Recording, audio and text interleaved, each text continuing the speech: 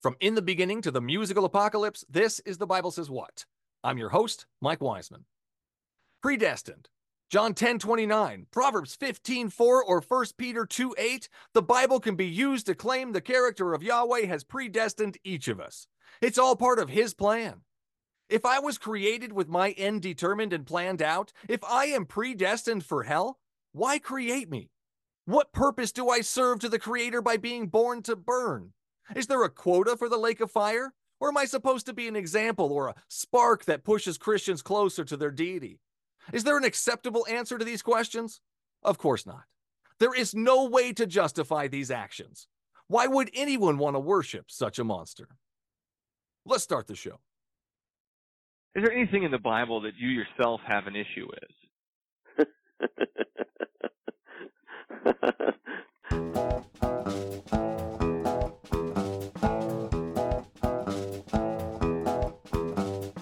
Okay, so it took you reading the Bible to realize that those things were bad for you? Yeah, it actually did. I didn't figure this out on your own?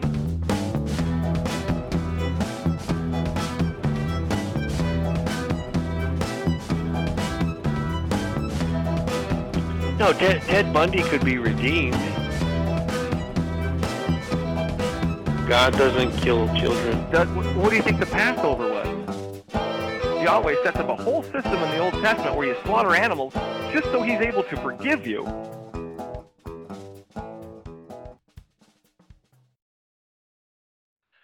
Today's special guest is Christian author David Libby. Welcome to the show, David. Yeah, thank you. I'm glad to be here, Michael. It's a great privilege, and thank you. Thanks for coming on. Thanks for taking the time.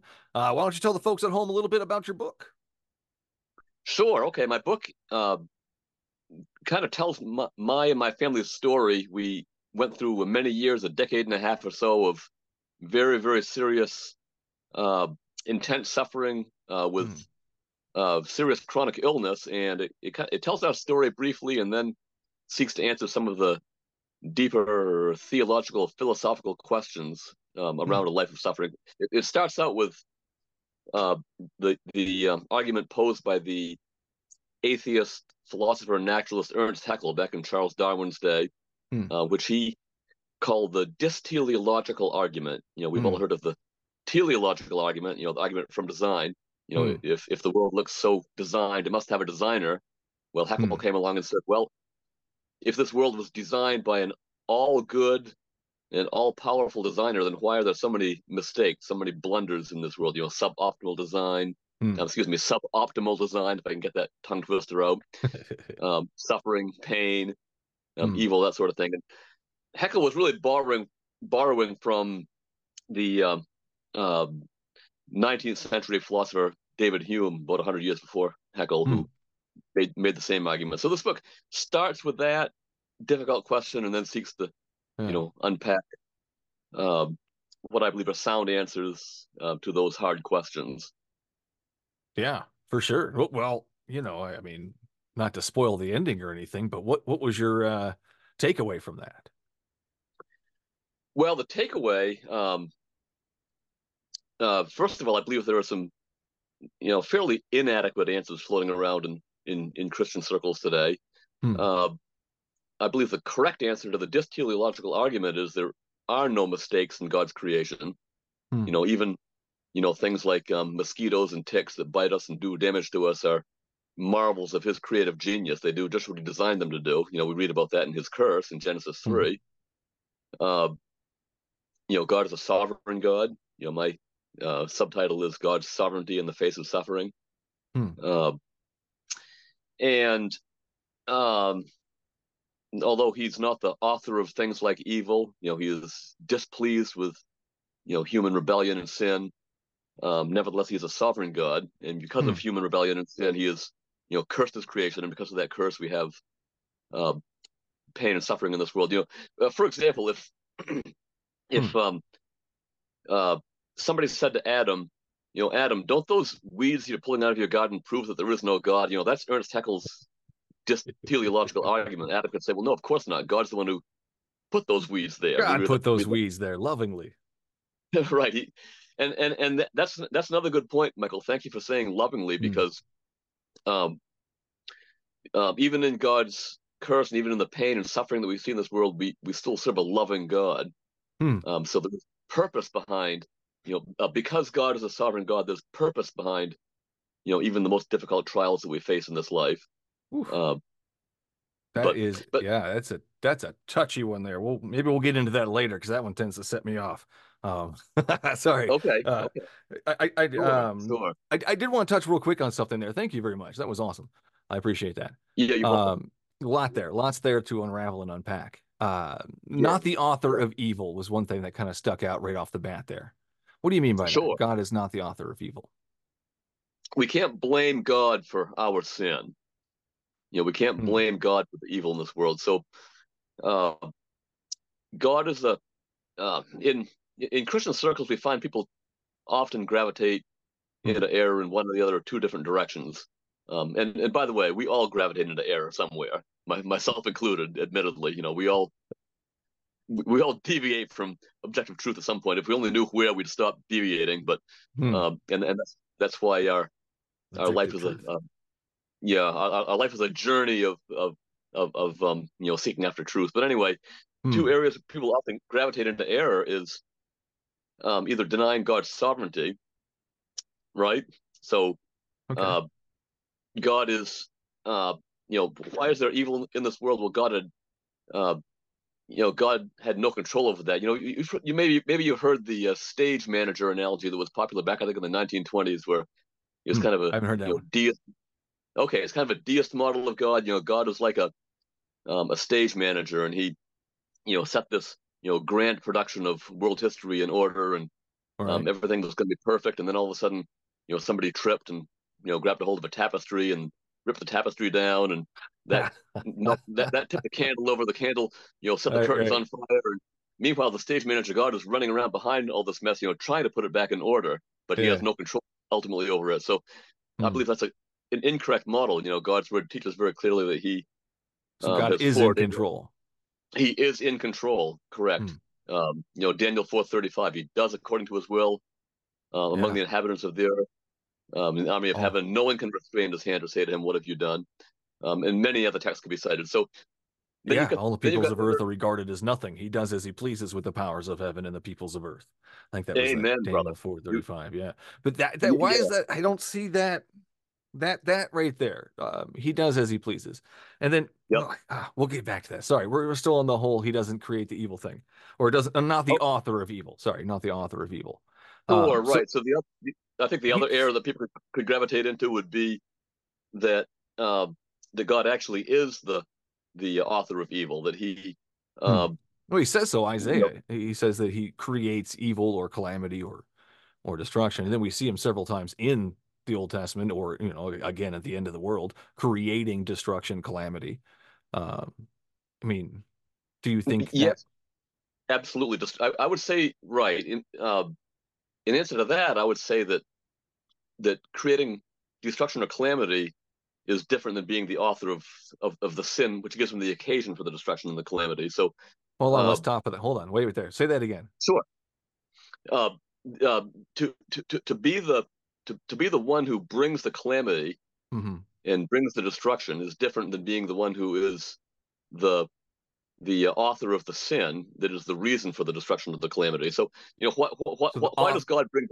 so you got the guy who did something wrong, and then Yep, you've got the God who has set up the punishment as a hurricane, let's say, or a sure, landslide or something shenanigans, something like that. So God's absolutely. punishment for the whatever this guy did is Yep, that.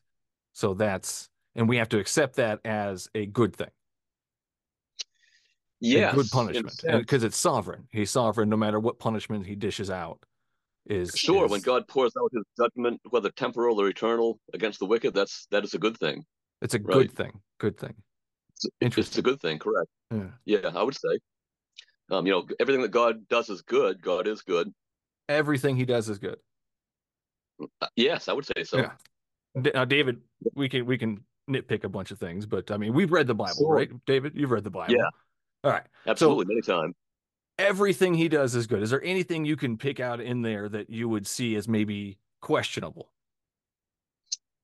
There are things that um that we humans would see as questionable, and Yes, me being a That's sinful you. I'm human. asking David the human. Yes. Yeah. Ask David the human, sure. The David the human answers in my humanity. And actually, we can get back to a previous question in a minute here, if you like. Yeah. This does relate. The previous question I'd like to get back to is, what is I forget how you worded it, but Me too. I should have what's written it. what's the ultimate answer to the problem of suffering and the teleological Just argument and steal all your that. line. We'll get there. Yeah. Yeah, Go ahead. Yeah. But anyway, so David the human, with that stored in the back of our minds, that question still needs, some more probing. Circled it for you. Yeah, but David the human might look at like the siege of Jerusalem and say, man, and the guys were eating their own kids and eating their own excrement, and was it really, were they really that bad for God to pour out that kind of judgment upon them? Or like Noah's flood, I mean, yeah, man, were they really that bad? So the correct answer is, yeah, they really were that bad. Yeah. Or what about the Canaanite invasion, the Canaanite conquest, where God's people were ordered to slaughter every man, woman, and child, and even the donkeys. David the and exactly, precisely right. So evil donkeys. David, were they evil asses, David? Yeah, well, they were. I couldn't resist. They were. I guess they were asses that belonged to evil asses. But anyway.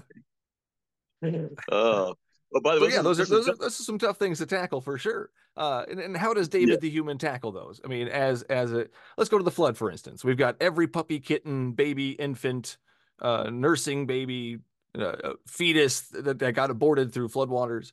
You got all that. Sure. And how bad could the people have been for God to have to feel that he has to drown every puppy and kitten alongside every baby and evil person?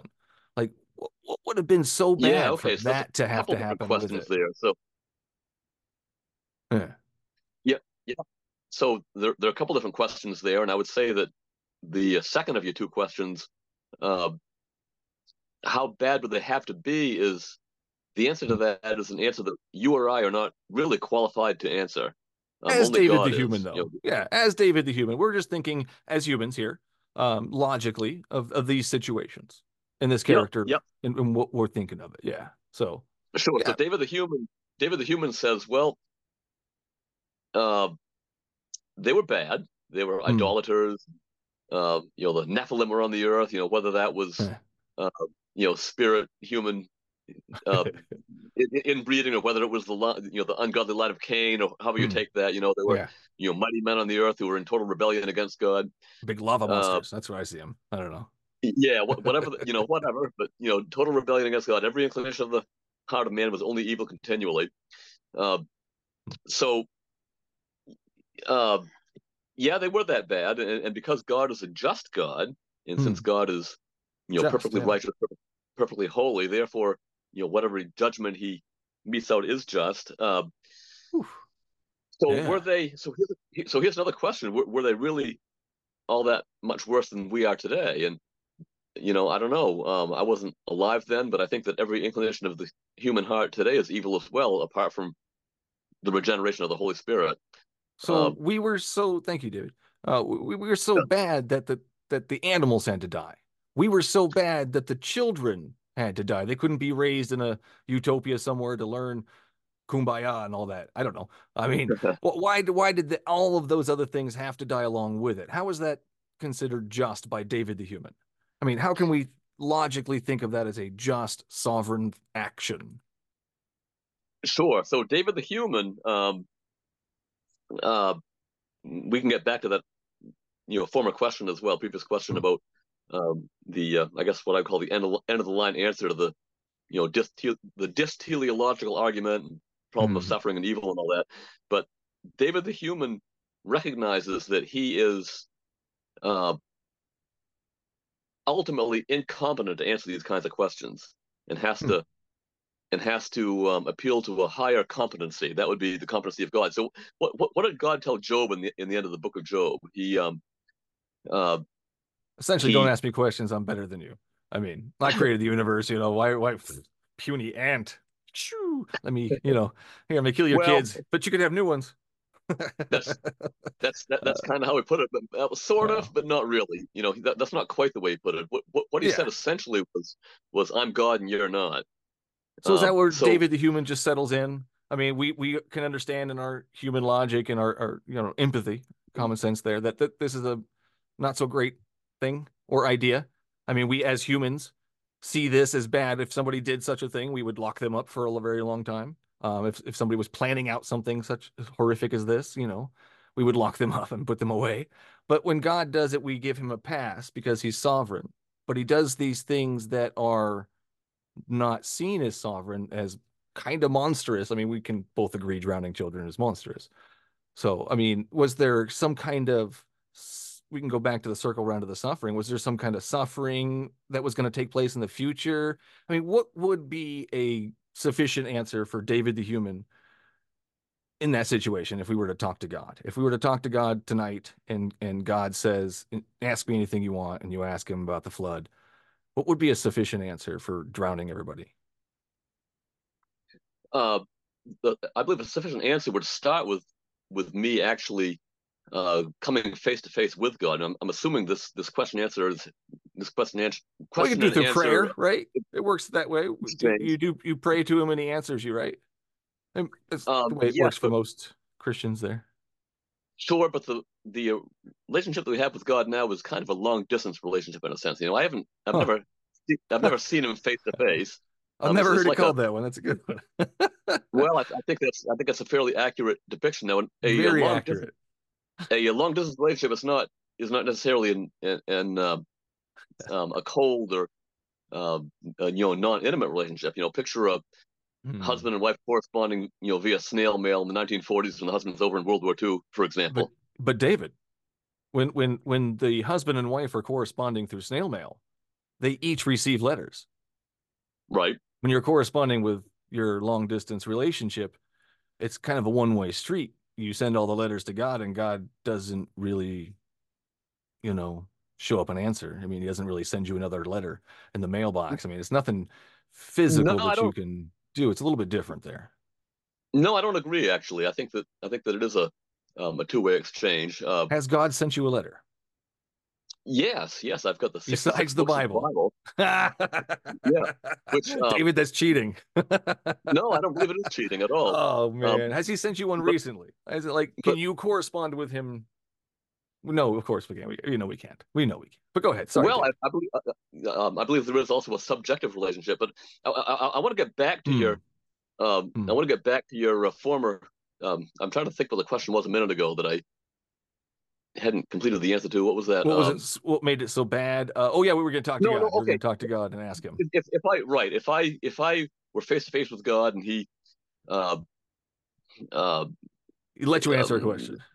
Ask a question. yeah, he let me answer. Right, he would answer a question about the flood. I think he brought up the flood. Why did Hmm. he drown Why puppy would he dogs have and to drown the puppies and the kittens alongside the evil humans? Why did the animals have to die? Why did the nursing infants have to die? Why? It doesn't make any sense.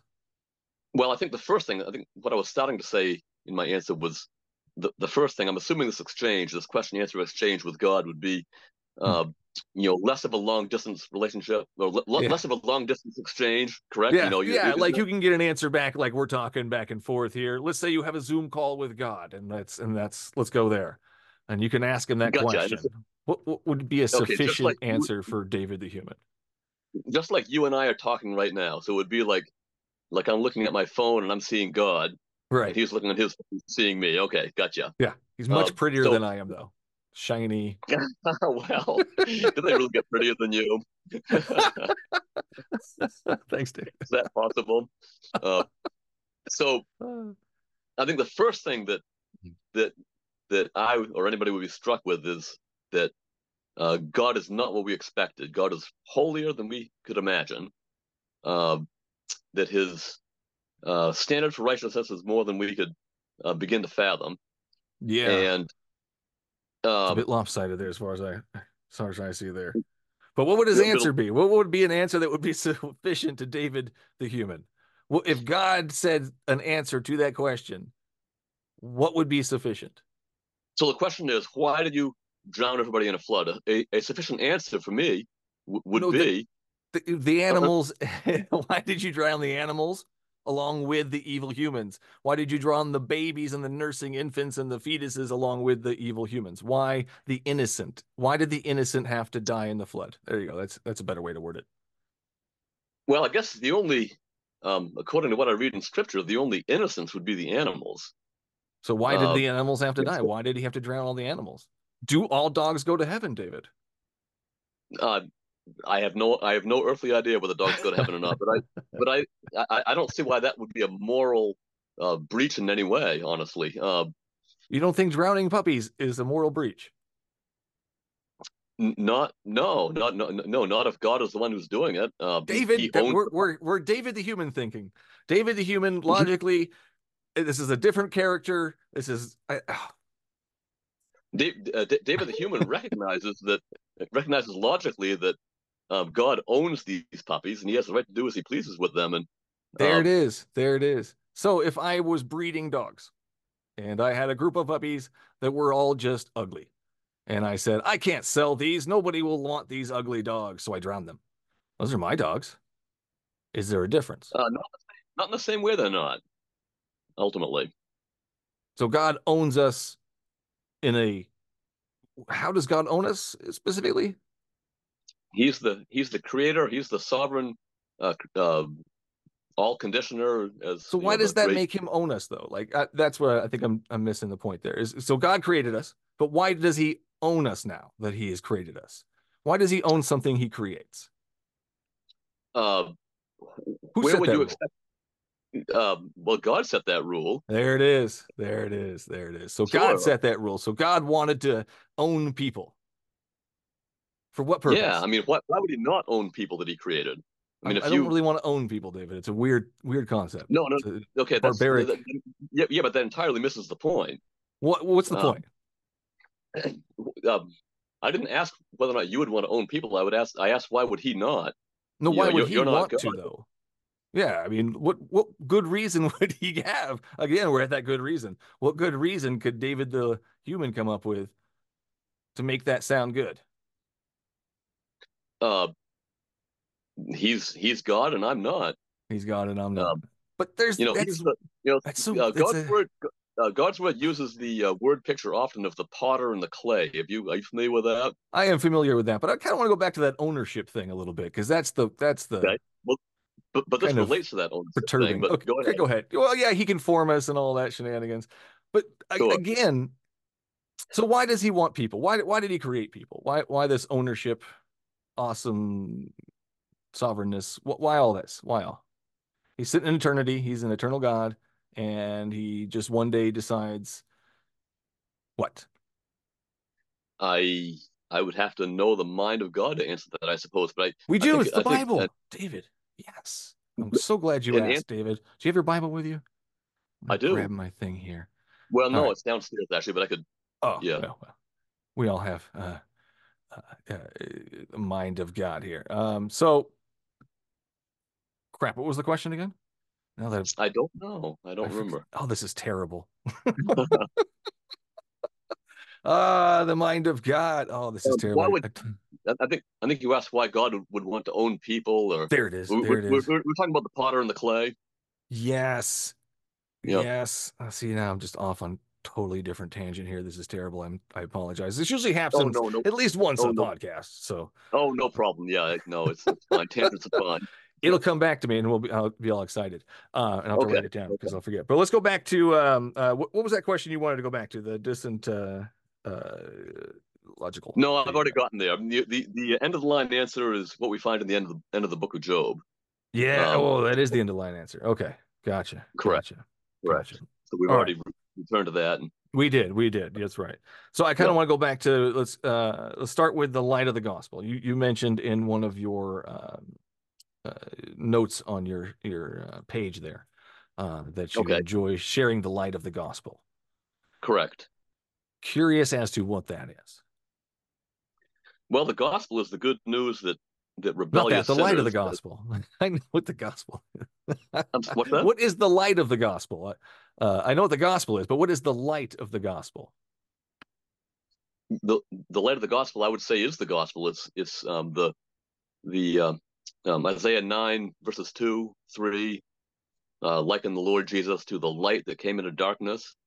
The Lord Jesus told us to uh, let the light shine. The light that is telling us to let shine is an analogy for the gospel.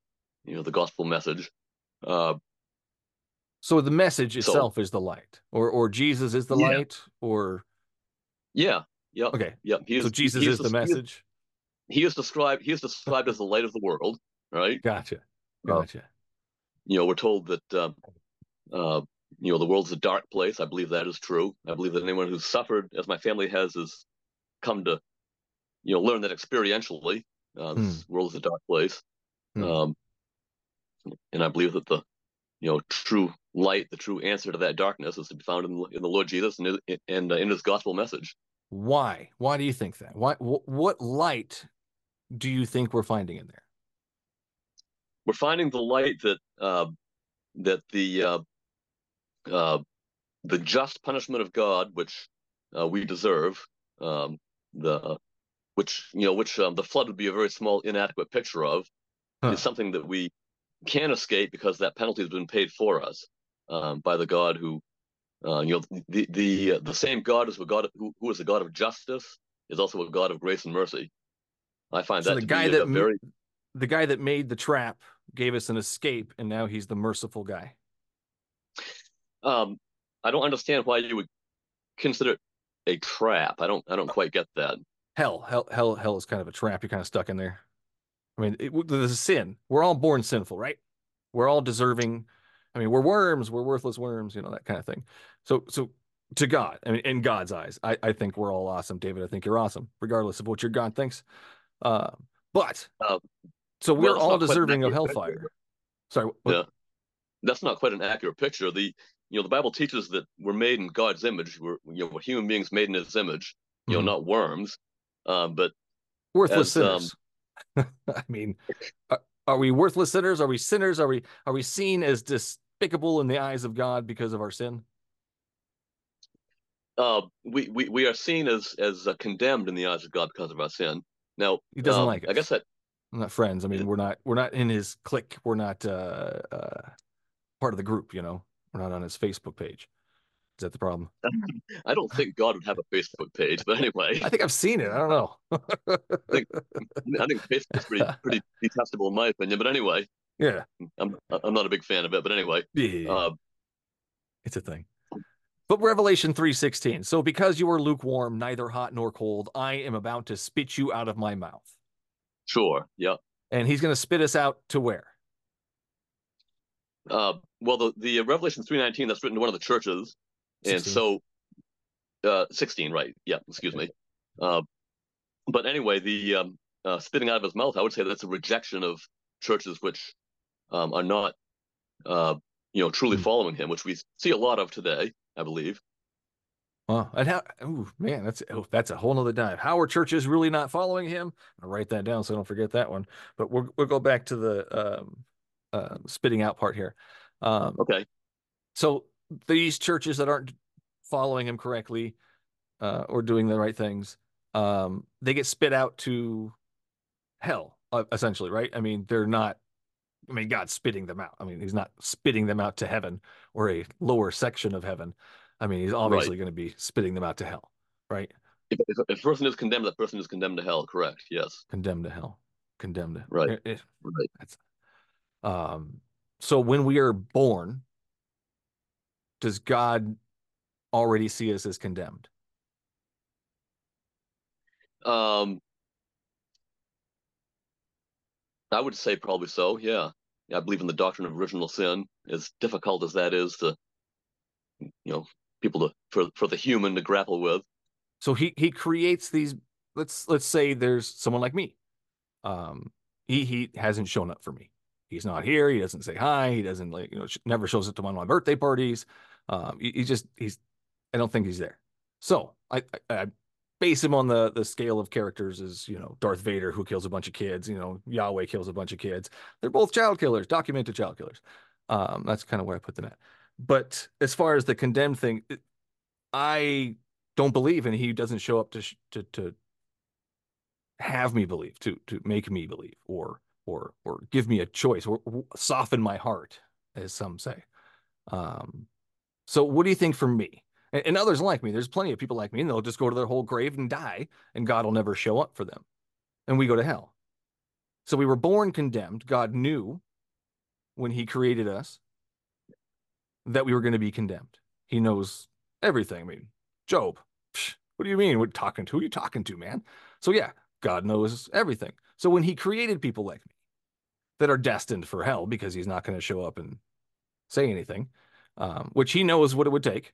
He knows exactly what it would take for me to believe. What about that? Do you think that's just? Do you think that's a fair thing? And sorry, that was not the real question. The real question is, does God know what's going to happen to predestined? Are we predestined for hell? And God created us that way, knowing where we're going. Sorry, long-winded question. That is a long-winded question, yeah. But I think I'm following it. Could you abbreviate it a little bit? Could you? Does God know when he created people like me that we're going to go die in hell when he created us? Did he know that when he created us? Did he know our life's journey? Yeah, I would say that he would have to, yeah. So he knows he's going to create a bunch of people that he's going to put in hell. Yes. So he's creating people to fill hell. He doesn't have to. But why would he? I don't know. So creating people to fill hell, I guess I feel a little uncomfortable with that concept, but I can't think of another purpose. I mean, I'm sure there's a ton of reasons, but I mean, like, that's just the one that came off the top of my head, to fill hell, to fill a quota of some sort, But he created hell. So not only did he create these people to go there, but he created this place for them to go. He set forth this entire plan to send a bunch of people to hell, a place he created. And then to stop the ones that he doesn't want to go there, he sent his son or himself to die so that they wouldn't go there. I don't understand that, or that whole thing baffles me. Okay. But it just doesn't make any sense to why. Why would he create these certain people just to go to hell? Why would he create hell just so he can put certain people in there? Are we that evil? Am I that evil that I deserve this hellfire forever just because I don't believe in him and he doesn't show up to my birthday parties? Well, it would seem to me that you have a lot more than a lack of belief, a lot more than a disbelief, but I'm sensing kind of a, if I could say it, kind of an arrogant. It's an annoyance. Disdain. It's an annoyance. Well, no, kind of a disdain for God, a disdain for the plan of God, and so forth. And if his plan is to send people to hell, I have disdain for that as Mike the Human. Sure. And then if his plan is to drown a bunch of puppies, kittens, and babies, Mike the Human says that's a bad plan. And I'm going to have disdain for that. And as David the Human should as well, I hope. Right? Well, David the Human understands that there is a God who knows better than he does. I'm not. Again, we're right back to that same thing. I can't come up with a good answer. Is there ever a good answer to drown puppies, kittens, and babies? And there's nothing sufficient enough to find a good reason to do that. There's no good reason. Nothing would satisfy that answer for me, as far as I can think. Unless they're all rabid and they were zombies. That's it. They were zombies, and he had to drown them. Done. There's a reason. I'm wondering how you would define a good reason, and what is this an objective good or is it a subjective good? Is it just a matter of opinion? It's all subjective. All subjective. Do less harm, David. That's where I stand. And if we can take an outcome and do less harm to get that outcome, crap, yeah, let's do that. But why? But you just said it's subjective, but you're presenting an objective ethic. You're saying that it's objectively right to do less harm, right? I don't know. I think morals are subjective. I'm still working through all that. But as far as then what's wrong with me or anyone else saying that doing more harm is actually better? It's actually a higher virtue. The more harm we do, the Well, better. in my subjective view of morality that I think is good, that would be bad. But why? But why does your subjective view of morality trump mine or God's or anybody else's? Well, God doesn't have a view, and his morality is drowning puppies and kittens. I can't get behind that. So that's not But really why? a good moral. So God is No, your no, no, moral standard, no. But but hold he's on. the guy that drowns puppies and kittens. No, but you just said that morality is subjective, and Yes. now you're saying that no, that's bad for him to do that. He can't do Yes, that. 'cause He my can't. morality, my subjective idea of what is good and bad says that drowning them is bad. That's and burning them forever. I think that's bad too, just so we clear that up. Sure. Okay, but why is your subjective morality Hmm. better? Why does it trump, somebody else's subjective morality? Oh, I'm You know, I'm why- gonna, I'm gonna do this. It's a very simple test. Hey, David, can I stab you through the hand? uh, not with my Why permission, not? no. But Why not? I don't believe in subjective morality. But why not? Why But can't I stab you in the hand, David? uh, I would probably stab you back if I could reach. But since we're doing Well, this over why Zoom, would it be a bad thing to stab you in the hand? but see, that's my question for you. So you're actually avoiding my question. See, It's very I, easy, David. I don't. I'm doing this to as an example of my answer. David, would you want Okay, me to go stab ahead. you in the hand? No, of course not, No, of course not. Why not? because it would cause pain. I don't like it. And it would do harm. Right. Did you But need God why? to figure that out?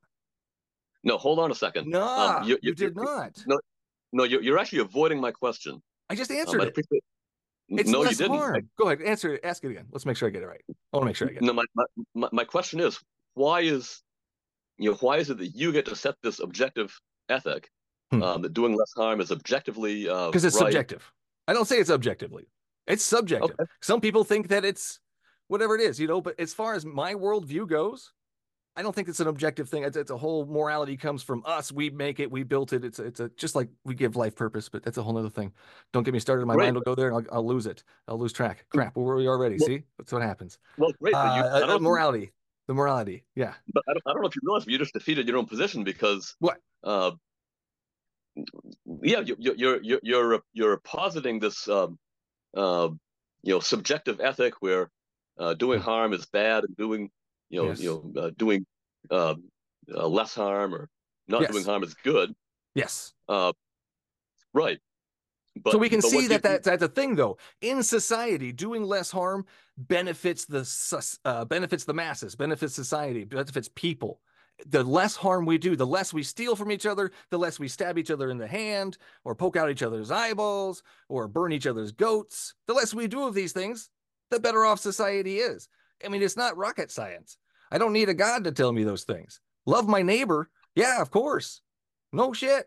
I mean, a lot of people came up with that way before Jesus did. That's just a process of elimination here. That's where we're at. So it's do less harm. That's my idea. You know what? That's a lot of other people's ideas too. David, I think it's your idea as well because of your whole you don't want to be stabbed in the hand thing. Really weird. well, yes, in a sense it is, but see, I believe in an objective ethic. I Where does believe this that it is. objective ethic come from? Well, that's And can we I look have at this objective ethic and go, hey, that person is an example of what to be and what to do? Can we do that? Yeah, of course we can. David, And as for where the subjective ethic comes from, where would you uh, what preconditions would you think are necessary to come up with an objective ethic? How do you define an objective ethic? well, if my objective ethic came from a guy that wants to torture and burn people forever or drown children, I would second guess his ethics first off, right off the bat. Mike the human, just cards on the table.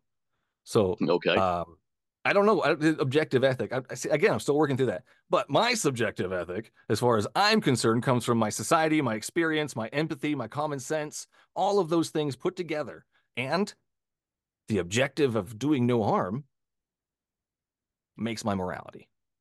That's where I'm at right now. It might change okay. tomorrow. I might have a better concept of it or whatever next week. I don't know. But tonight, that's where I'm at. Okay. Yeah. Was that a good answer? Was that good enough? Well, did that suffice to David the human?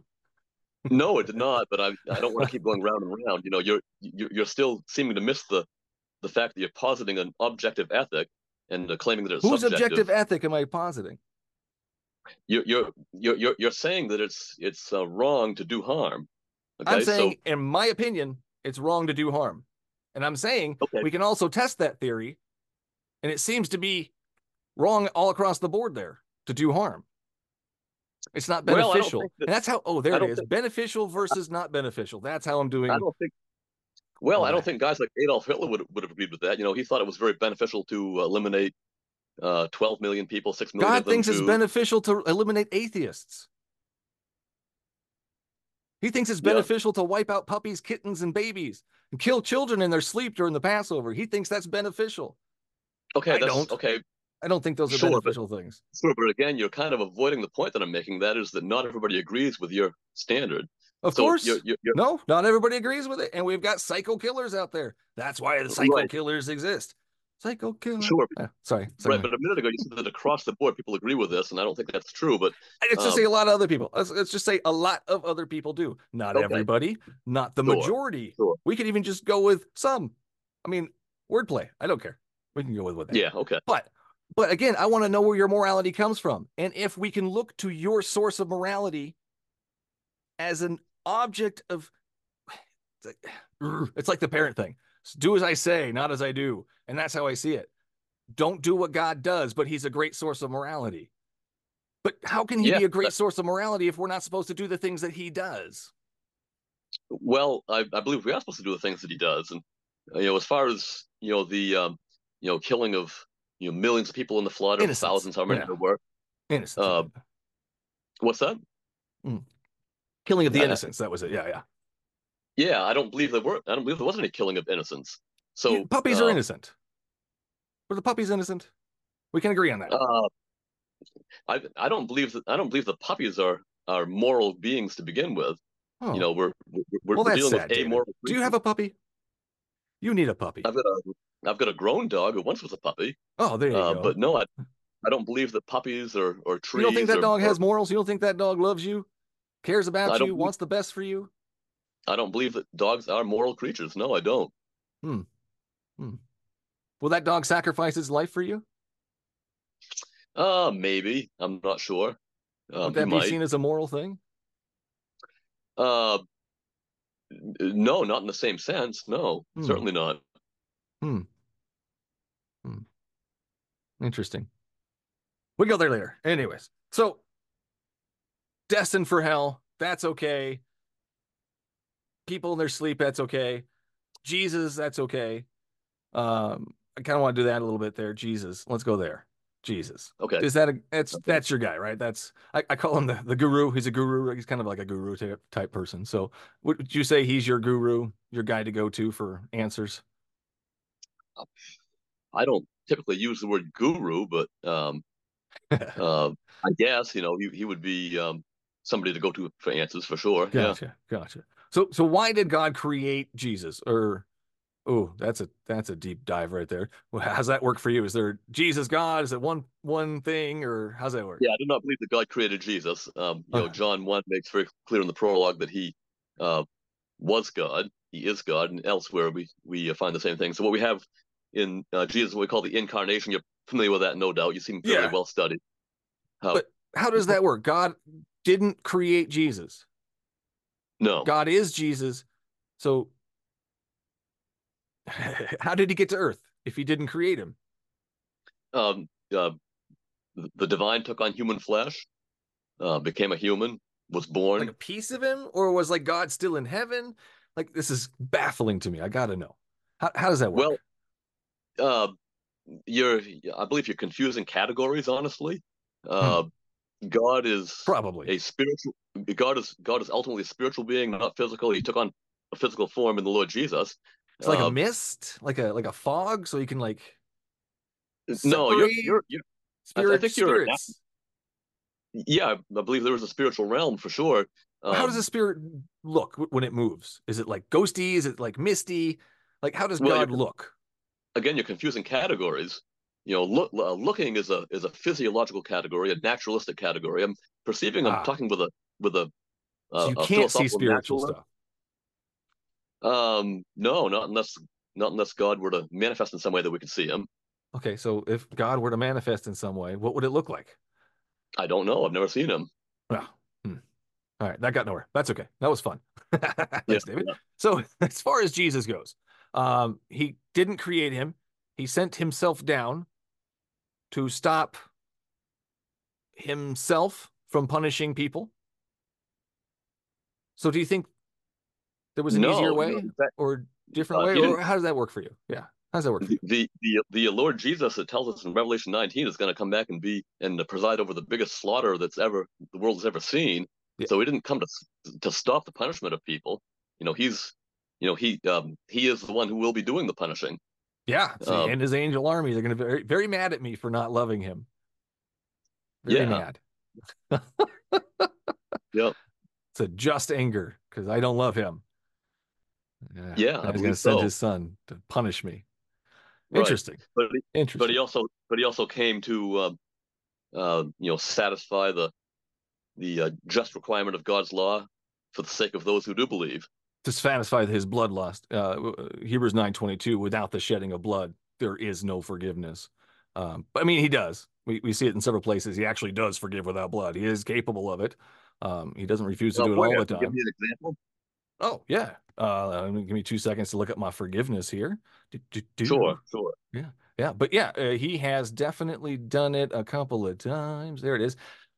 Jesus forgives a paralyzed man in Matthew 9:2, Luke 5:20, and Mark 2:5. It's the same story, just three different ways. So Jesus forgives a. I'm sorry, yeah. what makes you think that forgiveness came without the shedding of blood? Because he just said he forgives him of his sin. He didn't shed any blood. He didn't prick his finger and or anything. He just kind of No, forgiveness. correct. But the Bible also makes very clear that no forgiveness is possible without the shedding of His blood.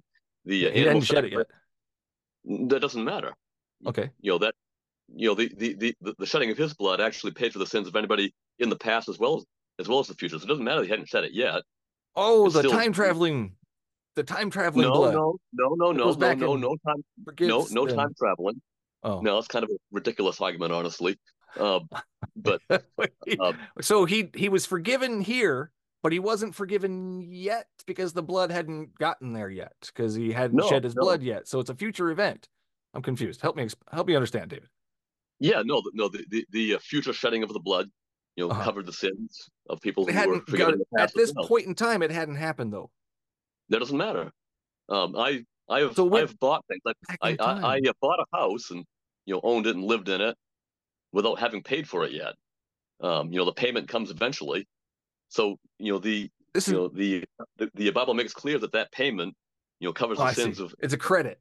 So he put this Yeah, guy's there it sure. is. Okay. You can look Gotcha. at it that way. Sure, Gotcha. Okay, sure. that's fun. That's fun. So that's in there. Let's go places like that. In what is it? Isaiah 6:6. God atoned Isaiah's sin with a hot coal. Uh, I don't think that's quite a correct understanding of Isaiah 6:6. Hmm. The coal is a symbol, just like the animal sacrifices in the Old Testament. They were symbols. They didn't atone for any sin. Hebrews tells us that very clearly. Hmm. Uh, so the atonement comes in the blood of Christ and blood of Christ only. Uh, Isaiah 6:6, we have a vision. Isaiah's not physically present in the courts of heaven. Right. So it's just a vision, so that doesn't count. I'm very curious now. I gotta look it up. Sure, look it up. Uh, there it is. Isaiah 6:6. No. Sorry, my hold music there. All right. 6:6.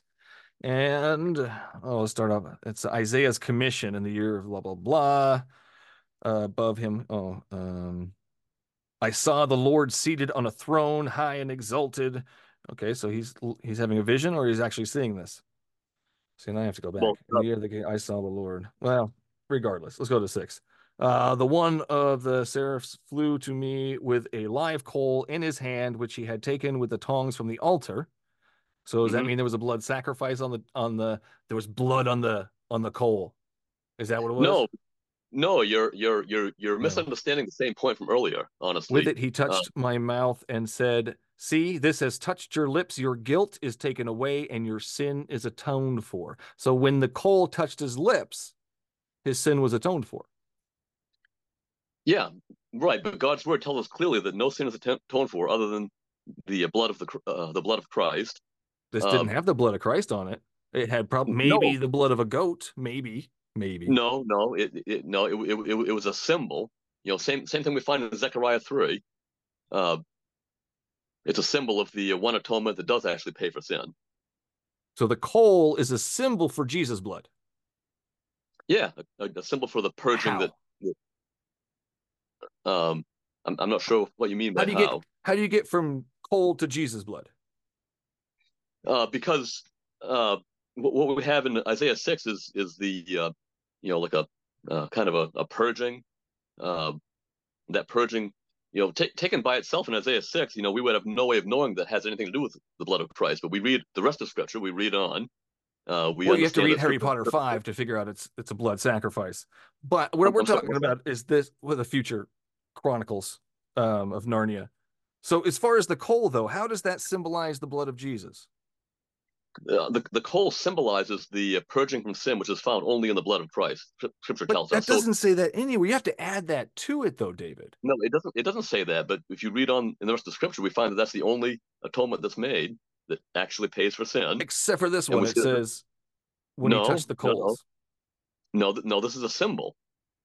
But it doesn't say it's a symbol, David. If you read, is there an asterisk that says, "Oh, by the way, this is Jesus' blood"? No. If you read the rest of Scripture, that becomes very clear. Nowhere in the Bible I can recall it references Jesus' blood as coal. So there's no thing at the end. There's no whatever legend. There's no legend over there telling me these symbols mean Jesus. Oh, by the way, the coal meant Jesus this entire time, or the snake, it meant the serpent this entire time. There's not that. So that's a tough one. That's a tough. Maybe if coal meant Jesus' blood in the original Hebrew or something, or we just mix the words up. I'm having a hard time with that one, David. That's a tough one. Well, I'm sorry to hear that. I'm not having a hard time with it at all. It seems rather obvious to me. Oh, man. All right. Well, I appreciate it, David. This has been a blast. Yeah. Did you have any? Been a blast. Yeah, totally, man. Did you have any closing words? No, nothing I can think of. Been a blast for me too. Yeah, thank you, Michael. I appreciate the opportunity. And no, I can't think of any closing words. Yeah. Anything you want to say at the end there, and then of course plug your stuff. Where can we find you? You can find me. I'm a little tough to find because I'm a little bit of an anachronistic sort. I don't do Facebook or social media or anything like that. But if anybody wants a copy of my book, it can be found on Amazon. There you go. If you look up my name, David Libby, name of the book, A Different World, then you can find the book on Amazon fairly easily. I can't give you a link. I'm not, You're fine. Links are out there, but I'm a computer imbecile. So, but links are out there. But if you look up my name and the name of the book, it's fairly easy to find. So I guess the only plug I could give, but beyond that, I'm difficult to find. My email address, if anyone wanted to email me, is davidlibby87@gmail.com, and my phone number is area code. Oh, jeez, no, don't do it, David. Don't. Do you want it? Oh, I don't mind, honestly. If you're up for it, man, 100%. I don't know what'll happen. All 10 listeners are going to call you. I don't know. Well, that's fine. I'm happy to talk to 10 listeners, or 10,000 if that be the case. But 207-323-8651. So other than that, I'm probably kind of tough to find. I don't do Facebook or any of those other Twitter. Easy to find now, David. Easy to find now. Yep. Well, I'm happy to be easy to find, as easy as possible. But yeah, thank you, Michael. Man. No, absolutely. You've been a blast. I appreciate your time. Stay safe out there, and we'll keep in touch. Yeah. You too. And we'll talk to you again, maybe. So many blessings. Have a good night. Have a good night. Excuse me.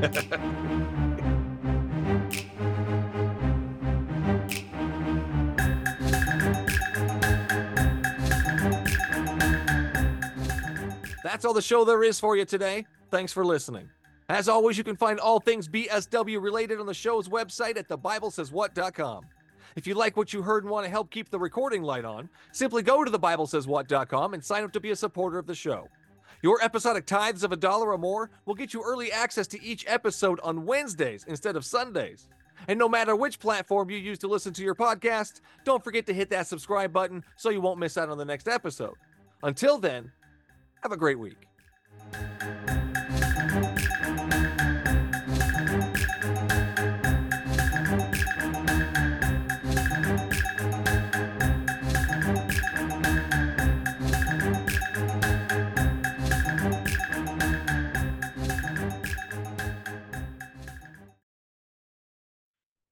Next time on The Bible Says What? Somebody asked me the other day, they're like, so do you think God will intervene? And I'm like, I don't know. I honestly don't know. Yeah. But when we can realize that that's probably not a good idea, is to let the kids wield the gun or have their way for such things. And God knew that the king would be a bad idea because it would cause a lot of death and destruction. But he allowed it anyways. He allowed them to choose death and destruction instead of stepping in and saying, no, I'm your king. That's it. End of story. True. I'm God. I know better.